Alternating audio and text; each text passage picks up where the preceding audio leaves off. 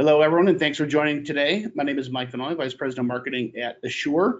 And today we're going to unpack a topic that, for many people, they don't realize how new this topic is.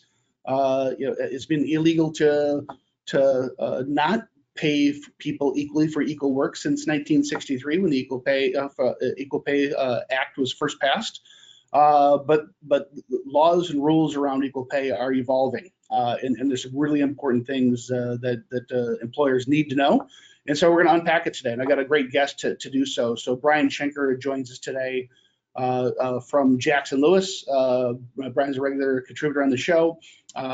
His practice focuses on representing employers in a wide range of workplace matters.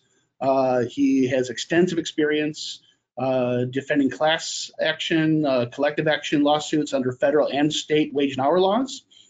He successfully defended wage and hour audits conducted by the U.S. and New York State Department of Labor.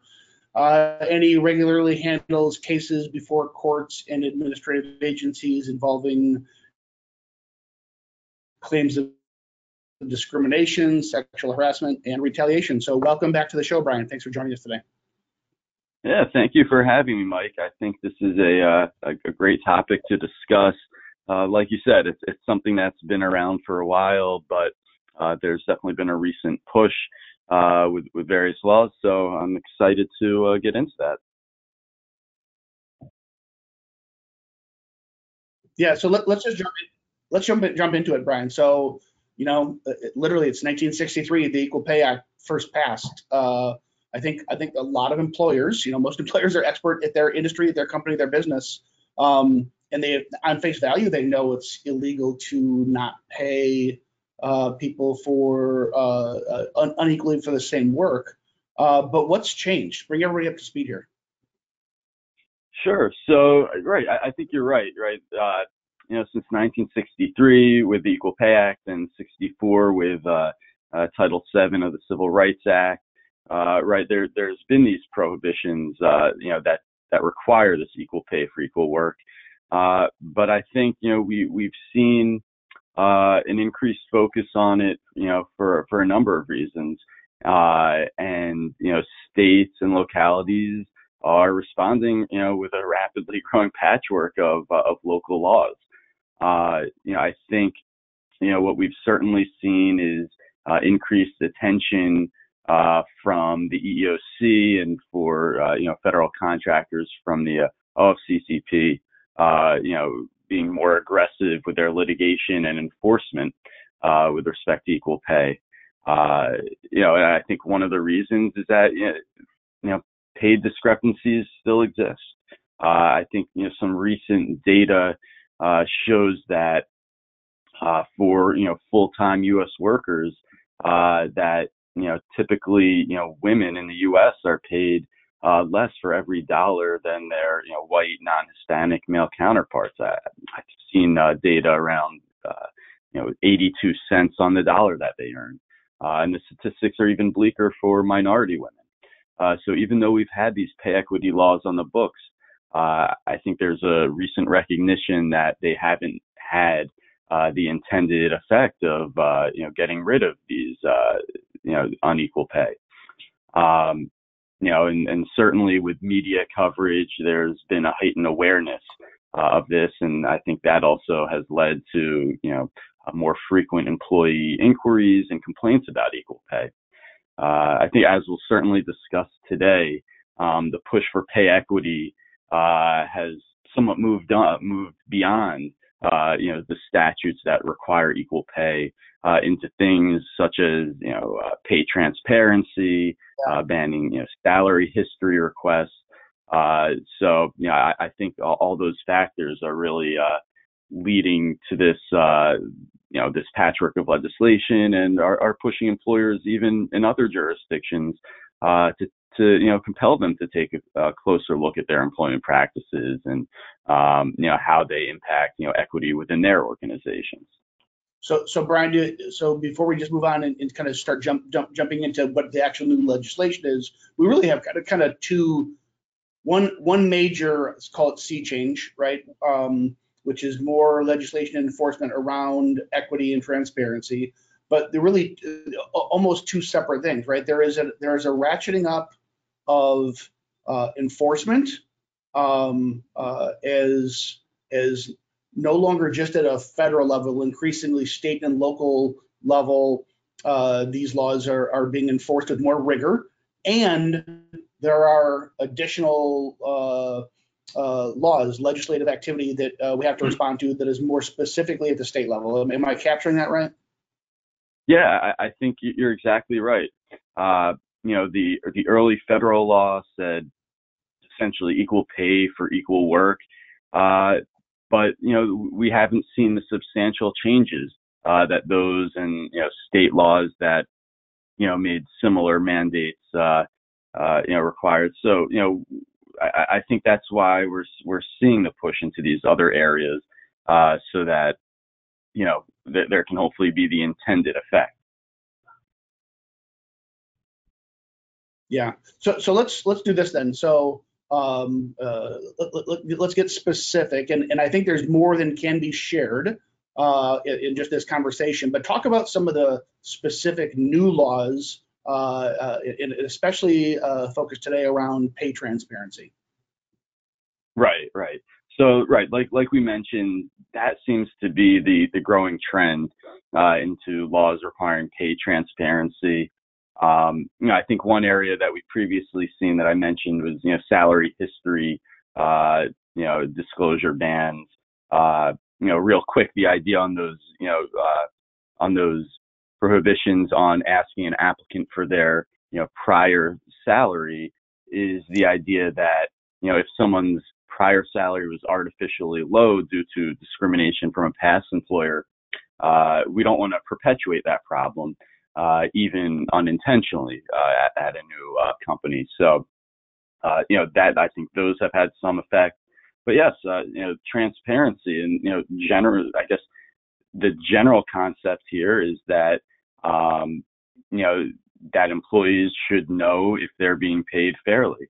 Often, this information is hidden from them, so that employees are not able to, know whether they're being, paid unequally because they don't know what others, who we'd call their quote unquote comparators, are being paid. So, it seems, one of the big ideas behind these pay transparency laws is so that employees will have that understanding very clearly, if they're being paid, within a certain range, equal compared to others. And so, I think, a real simple one to unravel first would be, what's coming up in New York City. On May 15th, 2022, the New York City's law will be effective, and it's quite simple. Employers with 4 or more New York City employees must include in any advertisement for a job, promotion, or transfer opportunity the minimum salary and maximum salary for that position in the advertisement. This would be the range that the employer in good faith believes, at the time of the posting, it would pay. There's some exemptions, for instance, for temp help firms, but this is important. This is the employee is going to know whether they're at the top or the bottom, in between, and if for some reason they fall outside of that range, on the low end, that'll spur the employee to certainly ask questions. So that's one of the more simple pay transparency laws that we're seeing.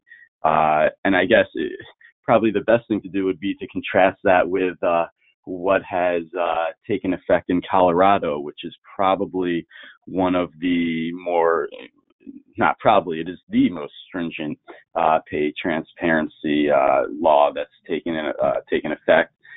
And that one is about a year old. It took effect January 1st, 2021, and that Colorado law applies to essentially all Colorado employers, since if they have an employee, they're covered.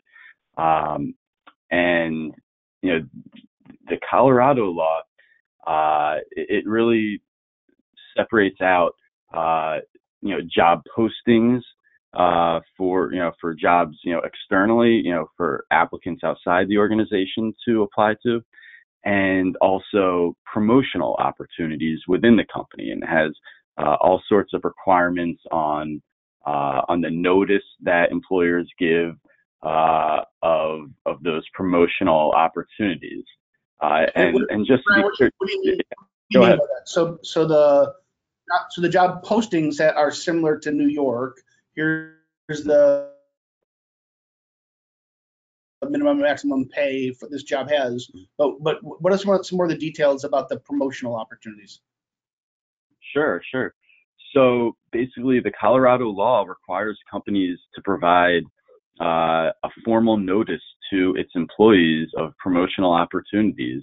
And in addition to that, they need to disclose, the pay rates or ranges for those postings. And so, these notices, and they need to be in writing. They need to be delivered in a method that reaches all employees. Not just the employees who, the company thinks might be interested in that position, but essentially, all of their employees. And it needs to go out to all employees on the same day. And it needs to be done sufficiently in advance of the selection decision. So you can see that that's, very strong requirements, and both the job postings and the notices of promotional opportunities need to include a wealth of information about the position, ranging from the job title to, as I mentioned, the wage rate or range that they believe might be paid, and a general description of other types of pay that are being offered. For instance, if there's commissions or bonuses, they need to provide a general description of benefits being offered, such as healthcare, retirement benefits, all paid time off that's being offered. And so, this is a lot of information that employers need to provide. I'm not. Go ahead. That brings up all kinds of interesting scenarios, right? You could be an employer that has I have frontline employees in a certain job function, and maybe I think I don't have enough skill in that position. So in the past, where an employer maybe has gone out and they posted jobs, or they sought out a headhunter to go find workers that don't pay the same amount. This law and the Colorado law is really intended to just create more transparency around it. So all current employees are also fully aware of what the employer is seeking. Am I saying that right? Yeah, exactly. And, it really, the Colorado law specifically really, prohibits employers from working around that, especially in, filling positions internally. Even if they're, giving a new employee, an existing employee, a new position that, maybe just has a change in title or change in duties, that can be enough to trigger these notice requirements before that individual is promoted. It's something to certainly take notice of. And there are penalties for noncompliance, right? There are fines between $500 up to $10,000 per job with a non-compliant posting or notice of a promotional opportunity. So the Colorado law is burdensome, and it has teeth. We'll discuss other laws. I'm not sure if the trend will be as strict as the Colorado law. It might be somewhere right in between of what New York City is doing just with the posting on the disclosure on the advertisement, and what Colorado is doing.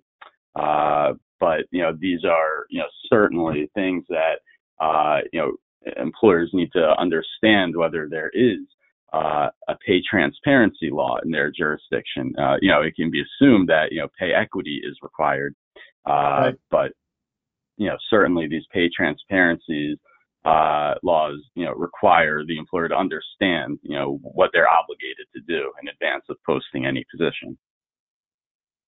And Brad, so right now, either pending legislation or there is legislation in place just in preparation. So I know New York, California, Colorado, Maryland, Rhode Island, Washington, Nevada, and Connecticut. Are there a bunch more states that are contemplating laws? Where do you see this kind of sea change in this transformation? Do you think most states will adopt transparency laws, or do you see changes to the federal law? Yeah, so I think both. I think we'll likely see much more action continuing at this state level before we see a change at the federal level. I think, as is typical, the changes at the federal level just take more time, and sometimes it's harder to get those passed. But yeah, like you said, other states, right? Nevada, Connecticut, right? And others. And I think, if we were to see federal legislation, we can look at these and see what's going on, right? For instance, Nevada requires employers to provide the wage or salary range to applicants who have completed an interview, even without a request for that information, though they require employees to request the range in order for the company to be required to be transparent. And Connecticut, for instance, the employers have to provide the salary range to applicants upon request, and by the time and they extend an offer of compensation if the applicant didn't previously request it. So I think we'll certainly see more and more states do this as there's a wider recognition that pay equity laws just haven't had the teeth and haven't gotten the job done.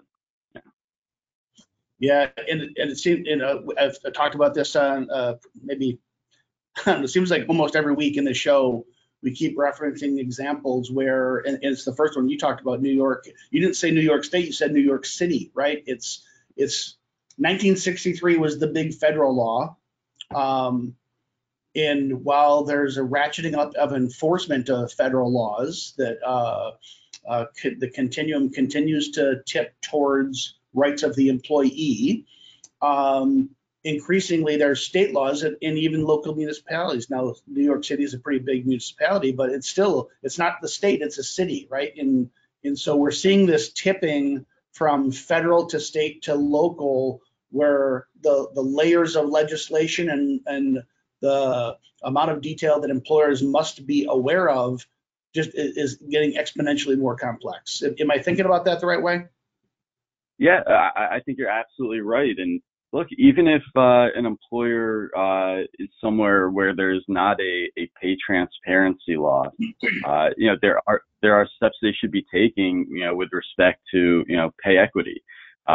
Certainly, it's understandable and probably advisable, that if your jurisdiction does not include a pay transparency law, that there may not be any reason to go forward and do that at this point. But employers should be taking this opportunity, seeing what's the wave that's coming, to evaluate their own compensation data. Just as always advising companies that every position should have a job description, right? What goes along with that? A salary range, or a wage rate range for that position. I think businesses should know what they want to pay for a position, and generally, if you're going to deviate from that pay, there should be business related and non-discriminatory reasons for doing so. And I think we've repeated this before, I think, in our prior discussions, but documentation of everything is always so key.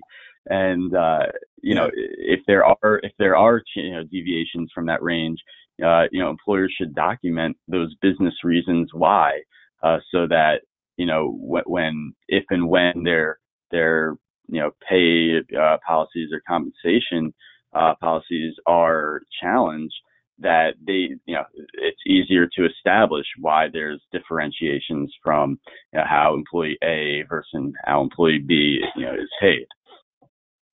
Let's go there and just talk about how to comply. So and I guess on one hand it seems obvious. If you happen to live in New York City, you follow the New York City law. If you live in Colorado, you follow the Colorado law.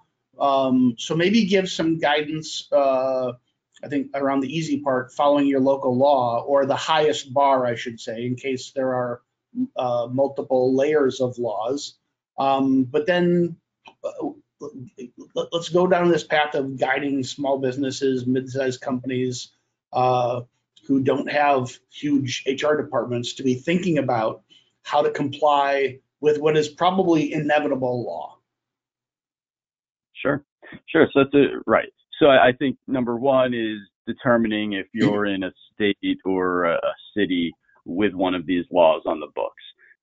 If you're in New York City, for instance, or you're hiring New York City employees, a law like that is, relatively easy to comply with. It's changing your advertisement to include this range. Something like, Colorado's law is a bit more complicated, and might take, either, more investigation or bringing in someone from the outside to assist in complying. But I think the key is that, employers should remember that these pay transparency laws are made with the goal of promoting pay equity. So let's not forget that pay equity aspect to it. I think it's a great idea for all business owners, especially for small and mid-sized companies, to prepare this data. Right, it can be as easy as putting together a spreadsheet with all employees, their titles, positions, and what they're earning, and if there are multiple locations, I'd identify that. But just putting that data together can give a business an idea of are they paying people equally, and if not, are there reasons for why that's not occurring? Because look, a lot of this can be unintentional, and that brings me back to the thought of the ban on salary history questions, and I think that's one of those factors where business could solely rely on past salary histories to set their pay scale, and that could unintentionally result in substantial issues in for instance, whether it's women or some a minority group not being paid as much as others. And so, looking at the data, I think, is the first step to understanding if there's an issue. But also setting policies, right? Whoever is making the hiring and setting of the wage, for new employees, those individuals need to, understand, what are acceptable, factors to consider, and which are not acceptable factors to consider in setting a salary. So I think that's all very important to understand. Even if there's no pay transparency law on the books. Brian, should employers be concerned about, is this really only where the work is performed versus where the employee resides? So if I'm in Hoboken and I got somebody who makes a reverse commute from the New York side. So there are New York City residents, but they work in New Jersey. What's the employer's responsibility for knowing laws where their employees live, not necessarily where the work is performed? Sure. So it's not always necessarily where they live. Typically, these laws are more about where the employer is and where they are hiring, for that position. So, even though the employee might be, might live in New Jersey, if it's a New York City position, I think, that's important to understand. But I think what you're saying, probably, it leads us right into the discussion of, remote positions. And let's go there, because that's where we're going to go next. So yeah, break that down. But yeah, I think, and that's something that, might differ, in terms of, the location of the employee versus, where the employer is. Again, that's something that's going to be very specific to each jurisdiction's law. So it's important to look there and figure that out for sure. Yeah, and so I mean, hate to say it, but the reality is, this is one of the contributing factors why this is so darn complex, because where the employee lives versus where the work is performed, I think generally speaking, we understand tax law, right, to be based on where the work is performed. But increasingly, HR laws are just more and more complex, that you need to understand law of not just where your main office is, where the work is performed, but where employees live. Which just, if you live if you're in a city that's on a border with another state, you just doubled or tripled your level of complexity to understand all this, right? Oh yeah, absolutely. You're right. And if you're an employer with, multiple locations, in different states, that's also, complicates it as well. That being said, geography, can be a legitimate non-discriminatory, factor in setting wages. So, that can be something that's, utilized in determining the wage scale for employees. So when you say it's a non-discriminatory factor, meaning it's okay to pay someone less to do that. So if I have a work from home virtual job, is it okay to pay someone less in rural South Dakota than it is in Manhattan, just because of local labor markets? Right. So this is a great question. I think it's an area that, especially with remote work, that we're going to see, courts really, how they handle this, because, certainly, as we discussed, right, there are legitimate factors that can be looked at, that result in people earning different amounts, right? Whether it's, geography, right? Meaning, right, there's a business location in a state or city with a high cost of living. And so those employees who work there might be paid higher compared to, a location with a lower cost of living.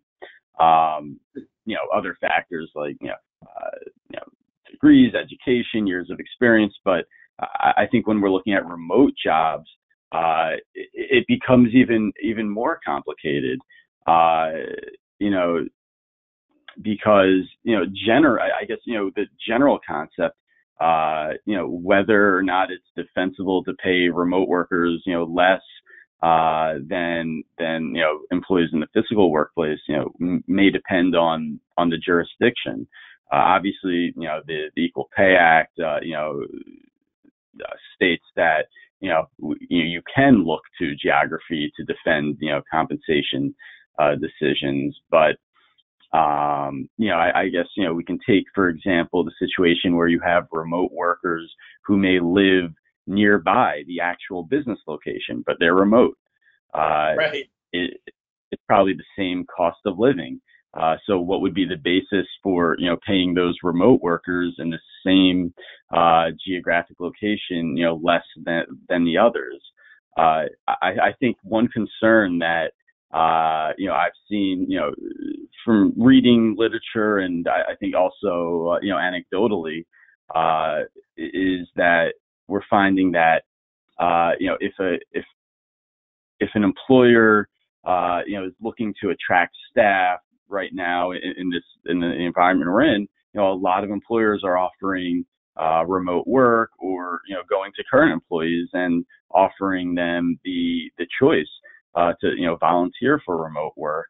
And I think what we're finding is that it's often women who are willing to work remotely and possibly take a pay cut or less money for the benefit of not having to commute and be home, because it's often women that disproportionately have more responsibilities at home than men, and so they're more likely to raise their hands to work remotely. So then, if your remote workers are being paid less, then we might have an issue of a disparate impact. So very, it's complicated. We haven't really seen how courts are going to handle that. So we'll have to see how the case law shakes out. But those are serious issues to consider with remote workers versus those who are physically present. Yeah, and we're seeing this more and more in tech, right? In the shift to virtual work has obviously been a continuum that's going for 20 years, right?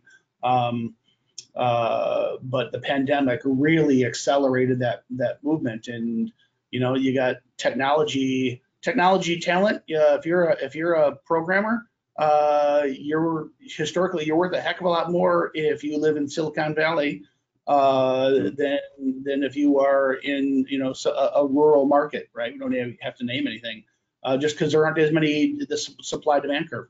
But when everything's virtual, these Silicon Valley companies, these New York City companies, Dallas, Chicago, the big markets, they're paying top dollar for remote employees as long as they have a good internet connection, right? So I suspect this is going to be tested in courts in the coming year or two in a way that it hasn't yet. Do you think that's right?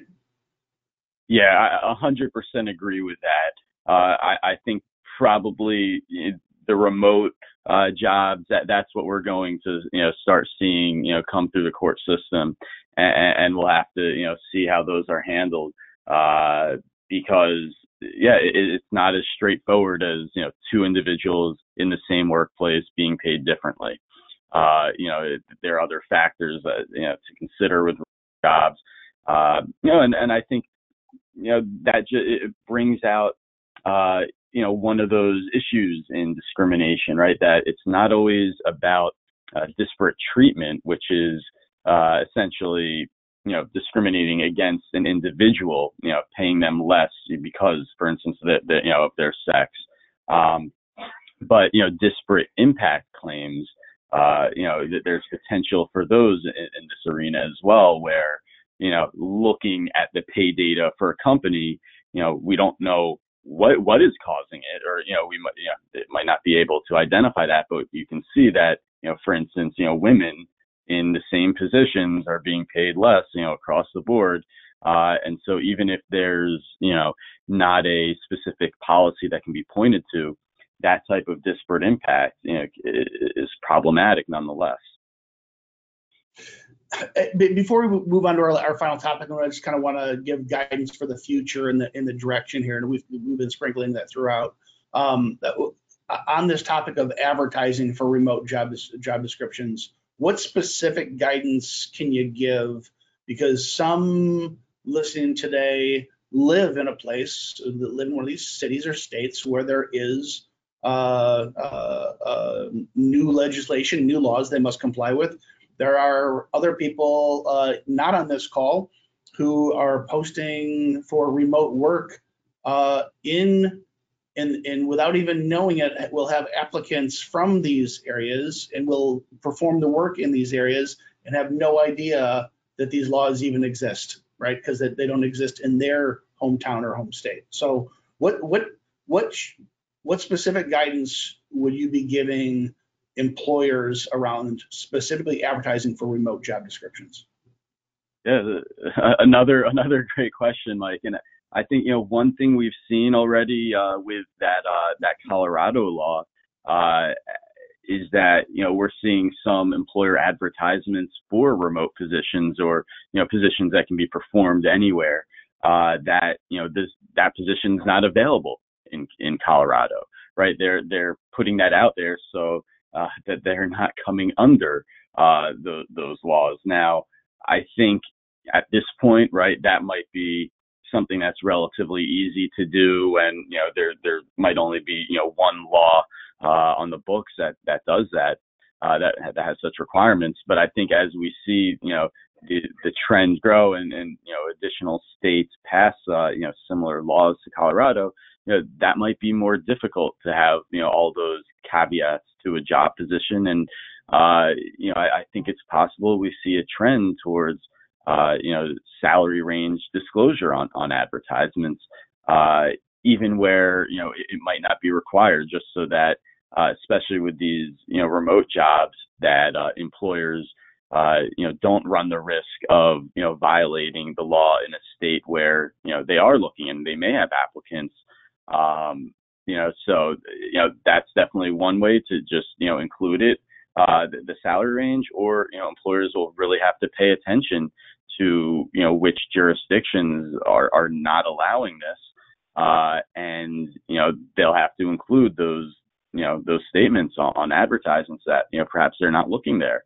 And again, I think the general question is, is that something that's worthwhile to employers, right? Are employers willing to lose out on potential talent in jurisdictions that have these transparency requirements for remote work, instead of simply providing that disclosure and looking for applicants in those areas? I think that's something that I've seen clients grappling with. I think given how new these transparency laws is, it's not something that I've seen any uniform decisions being made. But I think as this continues in the next year or so, companies are going to take much closer looks at this, especially when looking for remote applicants.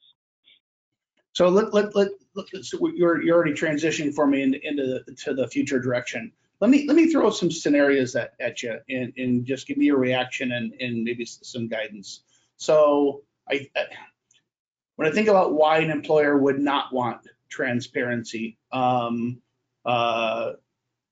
I think most employers, they don't have nefarious intentions, right? They're not trying to squeeze the little man, so to speak. They're trying to run a business and be as productive as they can. And so maybe an employer has performance issues with some internal employees, and they want to post a job that they are willing to pay more because they are expecting a different level of talent that comes in. Mm-hmm. How should an employer think about doing that in this new landscape? Yeah, wow, that's a great hypothetical, and yeah, I think that can cause issues, right? Because I think the point of what you're saying is that, right, the current employee might see, is going to see that they're being replaced by someone who's now being paid a lot more for what they think is the same position. I think it probably goes back to documentation that if the company is looking for something different, whether they're looking for someone with more years of experience, or that those things, if they're looking for someone with an additional degree, those things should be documented as to why the range is changing. And look, we're also in an inflationary period right now. The wages that a company was willing to pay a year ago for the same position may have substantially changed by where we are right now. So and that's okay. But I think companies should have some documentation for those reasons. Because look, if you get an equal pay claim, it'd be a year later, and you might not be sure. Maybe that hiring manager is no longer with the company. So we want to have something to rely on, something to look back on and say, yes, this is a legitimate factor we considered in looking for the same someone for the same position, but at a higher wage rate. Yeah. I want to go more detail on that. You stole my next question for me, by the way. And I'm aging myself, but I remember being a fairly young manager during the dot-com bubble, around 2000, and wages for technology salespeople were just bonkers, right? And so you had really good, talented, hardworking, and successful people. Not anybody you want to work out of the business making X, and they've been with you for 5 years. But to bring somebody new in, it was way higher compensation. But if you were to raise the compensation of all your current employees to that new market level, I mean, the check would bounce. I mean, it was employers were put in a really, really difficult position. This great resignation feels a little bit like that, in that we're in such an inflationary era. If you're a business that you simply don't have the margins to give everybody in your company a raise at the same rate as what is required to bring somebody new in off the street, it puts employers in a really, really tough position. Can you be more, give really specific advice? Obviously the advice is, if you live in one of these states, you got to follow those laws. But just across the board in this inflationary environment, you talk about documentation. Specifically, what should they be documenting? Right. So another excellent question, Mike. And I think, that goes to, one of the things, and I think when companies are interviewing employees and getting into the compensation issue, right, the question, shouldn't be, what were you making at your last employer? It's, what are you looking to make in this position?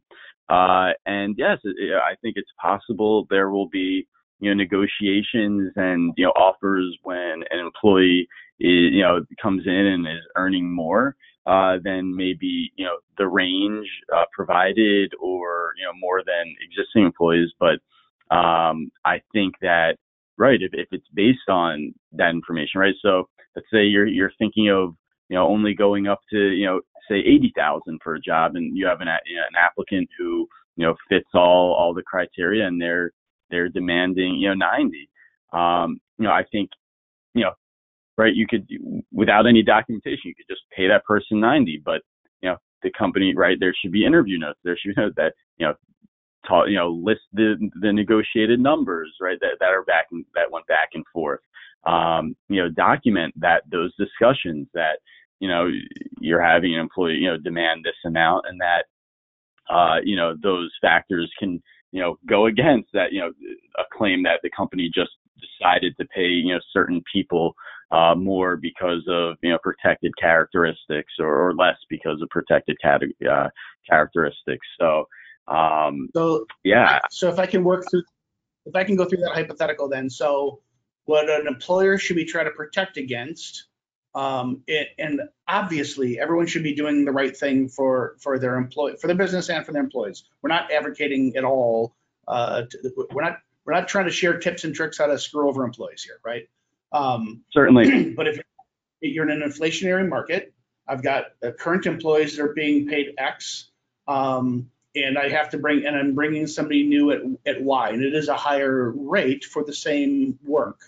So if I have an existing employee, they can make a wage and hour claim, and without any documentation, I could absolutely be in violation of equal pay for equal work.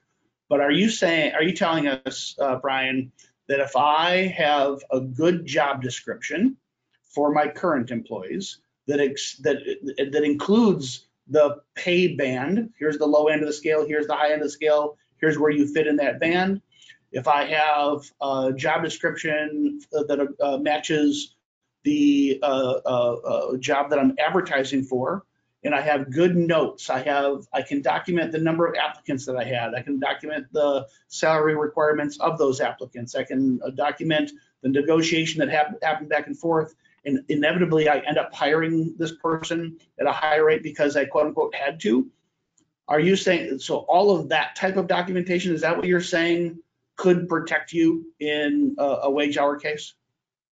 Exactly. That's what it is. And look, because it's tough to pay people exactly the same amount, right? Like we said, there are legitimate factors that will result in those differences.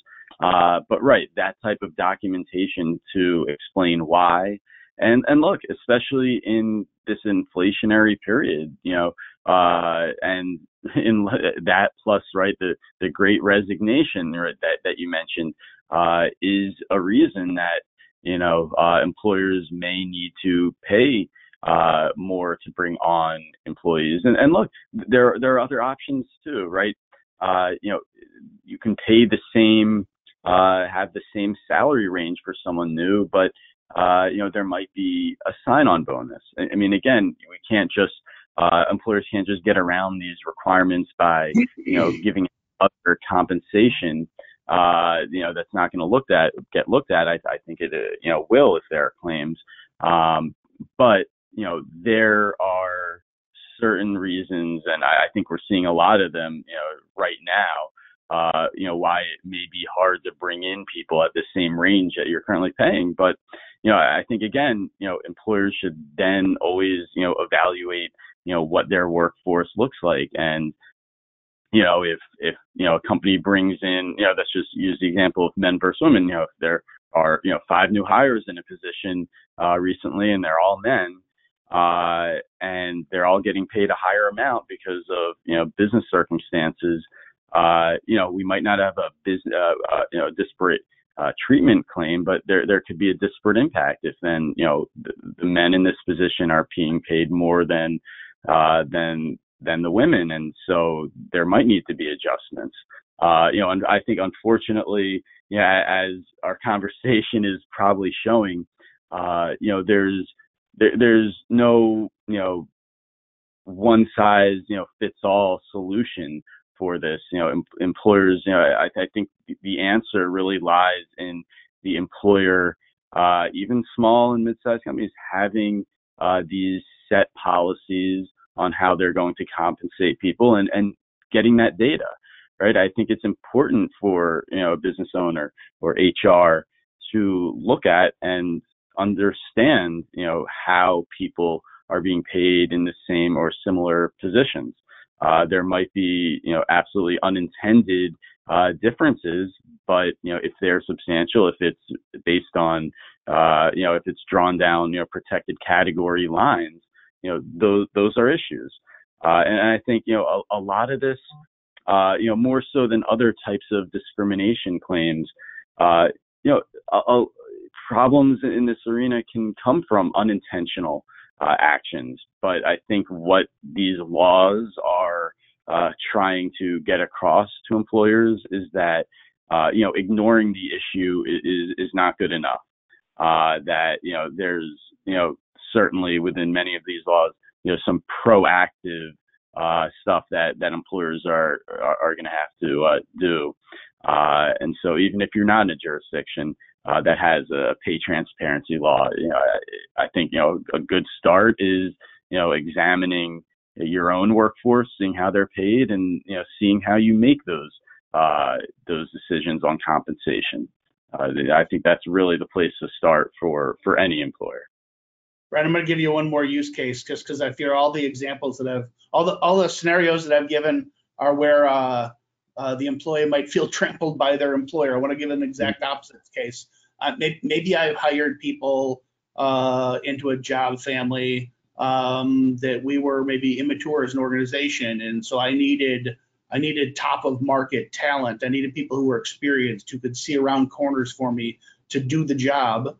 But maybe I'm 5 years into performing that type of work in our company, and we've got our systems pretty much locked down. We've got good training. We've got good documentation. I no longer need the same level of talent to do the job. I can bring in somebody more junior to do that exact same work than I possibly required 5 years ago. But I don't want to get rid of my current more expensive people. They're good people, and I'd be silly to lose them. But I'm paying current staff X, and now I bring in somebody new at Y. How does an employer protect themselves from a wage and hour investigation by any federal or state or local authority, because people talk. That new employee is going to find out probably pretty soon that they're getting paid less for presumably the same work as all the other people. And if that person is in a protected class of any kind, you're in trouble, right? So talk us through that scenario. Right. So I think that type of scenario, could be problematic. Look, I think an employer in that situation might want to look as to, whether this person they're hiring will go in that same position, or if there's, a different position that they need to establish for someone, maybe a more junior role. But again, that can lead to issues where, a lot of the pay equity laws, not at the federal level, but I think more so, I think at the state, are expanding, who can be compared. So, right, even if we, hire that person in a more junior role, they might still, the person in the more senior role might still be a comparator for purposes of determining equal pay. So, look, I think a company in that situation needs to look at, right? I mean, if they're looking for someone with, less experience, or, maybe not having a certain degree that the more senior person has, look, those can be, legitimate factors in terms of setting a lower compensation. And yeah, I mean, certainly a difficult scenario. And I think one of the things you pointed out, I just wanted to pick up on, because I think it's also a great point that many employers may not actually be aware of, is that, employees are allowed to discuss their salary, and that, people, even without these transparency laws, employees will talk and will find out what each other are making. And that type of conversation is protected by the National Labor Relations Act. When employees get together and are discussing terms and conditions of employment, that's protected activity. So, I think some employers, right? Right. I think some employers have this idea that, I can ban and prohibit my employees from, discussing these issues, and therefore, if it's not talked about, wage, pay equity, problems don't exist because no one will know. That's not the case. People will discuss. It's protected. You cannot ban that. And so, yeah, I think, it would be, I think, a little bit naive of employers, especially in this environment where these equal pay issues are starting to come to the forefront and, are receiving a lot of media attention, that, employees will talk and they will find out. So, and look, minimally, even if you're not concerned with a legal issue, which, as you've discussed, there are legal issues. These are employee relations and morale issues. When employee finds out they're doing the same job for substantially less, how long is that employee going to stick around? How motivated are they going to be in performing their job? So, these issues aren't just, to, protect the company from legal exposure. Obviously, compliance with the law, will do that.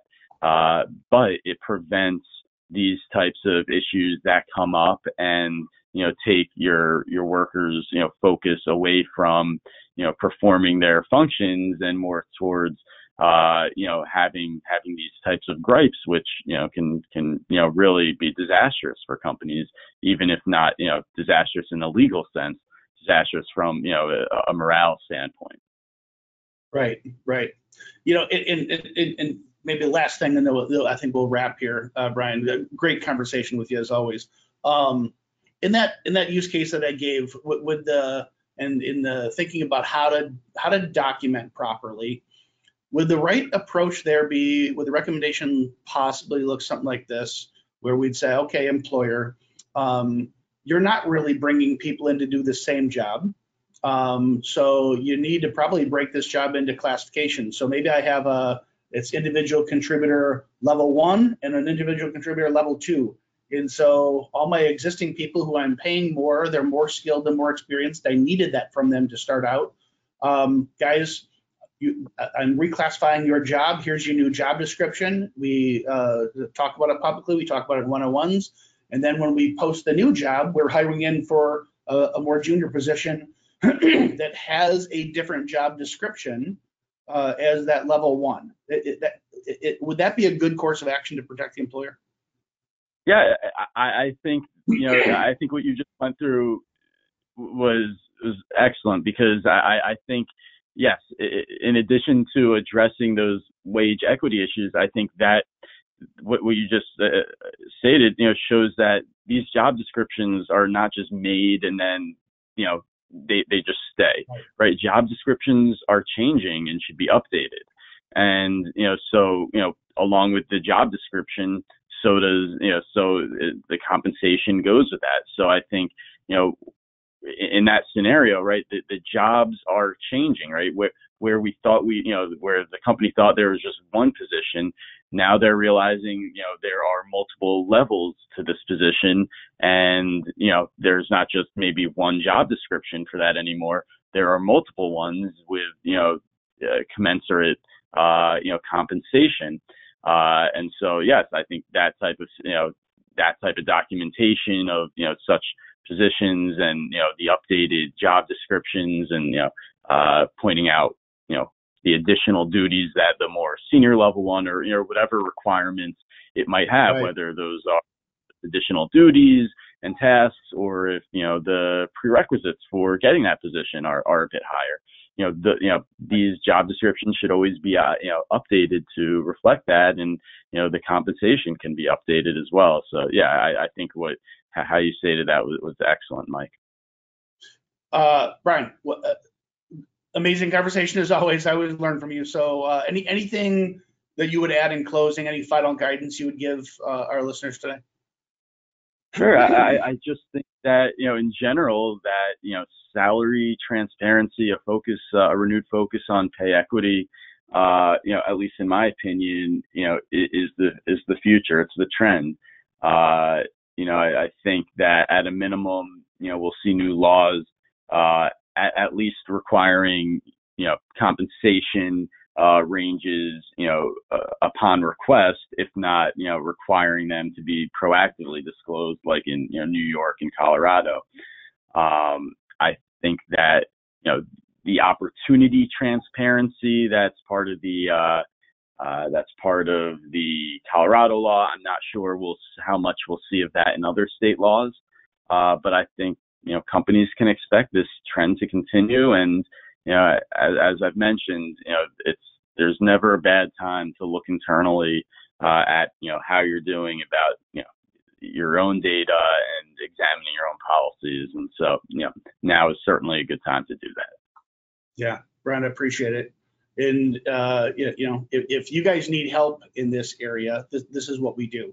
I think whether you live in one of these states or these municipalities that has new wage transparency laws or not, wage and hour disputes and investigations and audits can crush a small or mid-sized business. And you don't have to be wrong. You just have to have the resources and costs to defend a case, whether you're right or wrong. And so, as always, documentation is everything. And Brian continued to hit that theme for us. Documentation in the form of job descriptions, documentation in the form of notes of interviews, documentation in the form of extemporaneous notes from one-on-one meetings with employees. And so, if you don't have the resources to hire, say, a SHRM certified HR professional, because you're a small and growing business, or you're a mid-sized company, but your employees would prefer to talk to an unbiased third party. Many of them do, and they're more willing to open up to a third party HR person because they know that their boss has a social relationship with the HR manager, and they just might not be comfortable sharing all. And the more transparent you can be, the more you document your processes, the more you document your jobs. These are exactly the types of services we provide, whether it's our entry-level services where we provide outsourced HR just for your managers in a reactive mode, strategic HR for your managers in a proactive mode, where we are writing these job descriptions for you. We are doing the audits. We're providing training for your managers, or we're literally the entire help desk. We are your HR department. Your employees call us, and we just truly become a member of your team. Whatever is the appropriate way that we can help you, we'd love to be able to do that. If not, hopefully today's discussion added value. Whether you ever become an Assure client and you get smarter about staying compliant with laws, finding the talent you need to grow your business. Brian, maybe just a quick message about who Jackson Lewis is and how you guys help customers. Sure. So at Jackson Lewis, we're a nationwide employment defense firm. We represent companies in all sorts of labor employment matters. We have over 60 offices throughout the country, and as you mentioned, I'm a litigator. So and we have lots of litigators in many jurisdictions, and certainly we can handle these types of discrimination matters and all sorts of employment matters that come up. And so obviously the idea is, and I think all employers, want to avoid any types of claims, but Mike, as you and I have certainly seen, there's a very active plaintiffs bar out there, very active, federal and state agencies. And so, many employers, even if you're doing the right thing, eventually you will have to defend a claim, and we're absolutely there for for anyone who wants to discuss that, or if you're in that unfortunate situation.